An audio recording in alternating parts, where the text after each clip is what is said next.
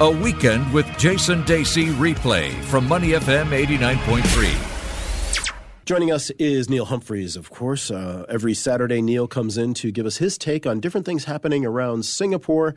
Today is no different, and Neil, we are going to talk about an area that probably quite a few of our listeners are familiar with, Circular Road, which has gone through a lot of different iterations over the years. Where are we at today with it? Well, a very historic area, and I must backtrack slightly by saying you have been asking me to talk about this for weeks.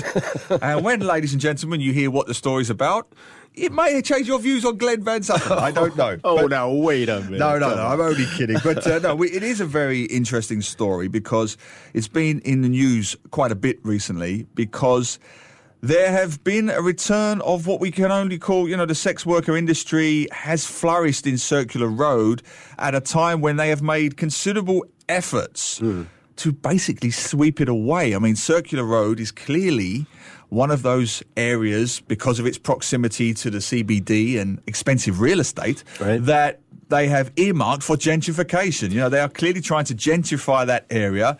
High-end eateries have gone in there over the years, high-end bars, craft beer. As soon as you see a craft beer joint, you know the Angmos are coming. Well, and just for somebody who may not know where it is, it's just behind Boat Quay. That's it. Right? It's the road that almost parallels Boat Quay, right? It's fascinating because Boat Quay has had a really weird relationship with the public in the 20-odd years that I've been here.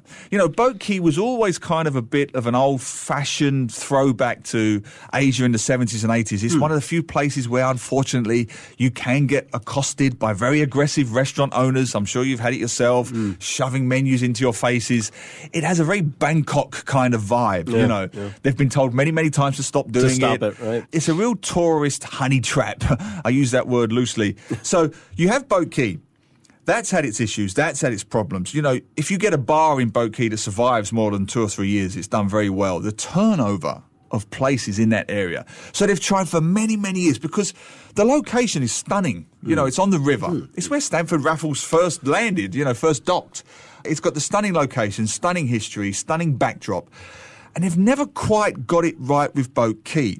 And a lot of people feel that Circular Road doesn't help because it is this weird paradox. You can literally step away from Boat Quay, which is tourists, backpackers, gap year students, families, tourists taking photographs.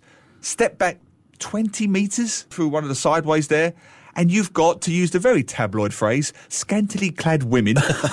They like that phrase so much in the Singapore media. They don't use the words that we expect them to use, so they use scantily clad women. And girly bars. Girly bars. It even sounds American, girly bars. So we have girly bars and I've got all cowboy now. It's like the GIs are here in 1968 or something, right? Very much so. That's a good point, Glenn. It's like St. Jack. It's like a chapter from St. Jack. The GIs are in town. The Vietnam War is still on. We need our women to do whatever they do. So they've tried for many, many years Circular Road. And this is a fascinating pattern, Glenn, because I've seen it over the years. I remember around 2005, 2006. I remember it distinctly because it ended up being a chapter in one of my books. They had this with Joo Chiat at the East Coast, and they still have it with Joo Chiat to a lesser extent. Now, Joo Chiat, as everybody knows, East Coast, great heritage, great architecture, great history, very popular place for locals and expats alike. But it's always had a connection to the sex industry. It always has, Joo Chiat, going way, way back. So when I first explored the place for my book... You had to do research. Yeah, because they even set up, I remember it vividly, they even set up some kind of Joo Chiat residence committee because it was such a big deal.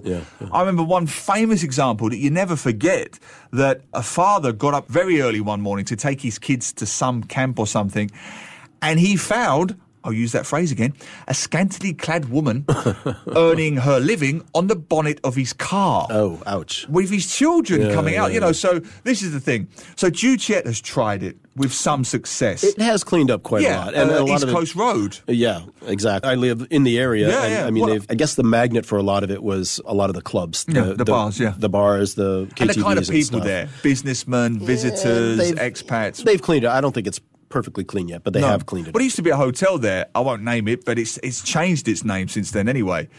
I can name it. I think it was called the Paramount Hotel because it's not called that anymore. Right. And I stayed there the first week I came back to Singapore knowing nothing about it. And there was still a legacy of those old KTV bars downstairs. And I'm staying in a hotel with my daughter. And I thought it was so sleazy because my daughter was only 3 years old then.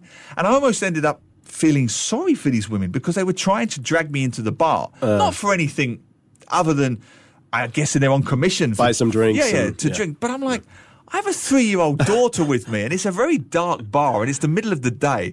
Never mind, come. It says something about how you appeared to them, right? I mean, must have been looking pretty sketchy there, Neil. Pretty seedy. Well, I always look seedy at the best of times, Glenn. My reaction wasn't anger.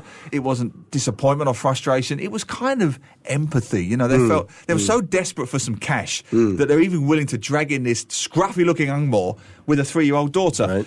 So look, that industry is what it is. It's never going to go away. So I find it fascinating that Circular Road is kind of at this tipping point between old school Circular Road and gentrified Circular Road. And during the day, though, I mean, it's filled with office workers. There's, there's food courts there. It's across from Raffles Place. Yeah, it's right there, It's right? there, yeah. And right near the OCBC building. Yep. So it is, during the daytime, it's...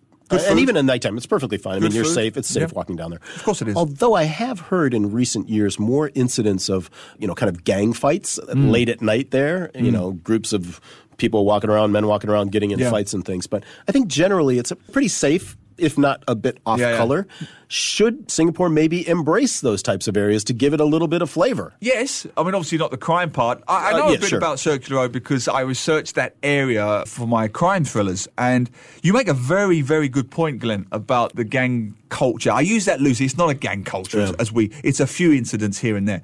But along that Circular Road area and going slightly closer towards Chinatown, you are right because once you step away from Boat Quay and Clark Quay, which I call, they have the tourist prices. Sure. Circular Road have local prices. Right. So if you're a local teenager, tearaway, you're not going to drink in Boat Quay or Clark Quay because, frankly, you can't afford it. Yeah. But Circular Road have almost in some places, coffee shop prices. Right. You get a bottle of beer for $5 or $6 or whatever.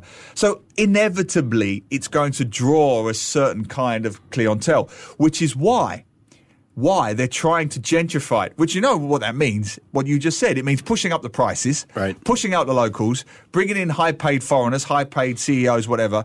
Yes, you clean up the place, but also, as you correctly surmise, you lose the local flavour and the local identity. Something that I've written about before with places like Duchet, East Coast. Yeah. You lose a certain flavour. Yep. I'll give you a very quick example that's relevant. Mohammed Sultan Road. That was the place for the journalists to all go. I used to go there. Yeah, that was the hangout. But the real estate there, very expensive, a lot of condos, and they were eventually all pushed out. And now it's high-end eateries. So all of those local characters, local flavour, all gone. Hey, if you want to get a $6 cupcake, that's the place to go. But it's lost a bit of its flavour. And we don't want that happening to Circular Road. Inspiring interviews, Singapore stories. Neil Humphreys, thank you so much for that. To listen to more great interviews, download our podcasts at moneyfm893.sg or download the SPH radio app available on Google Play or the App Store.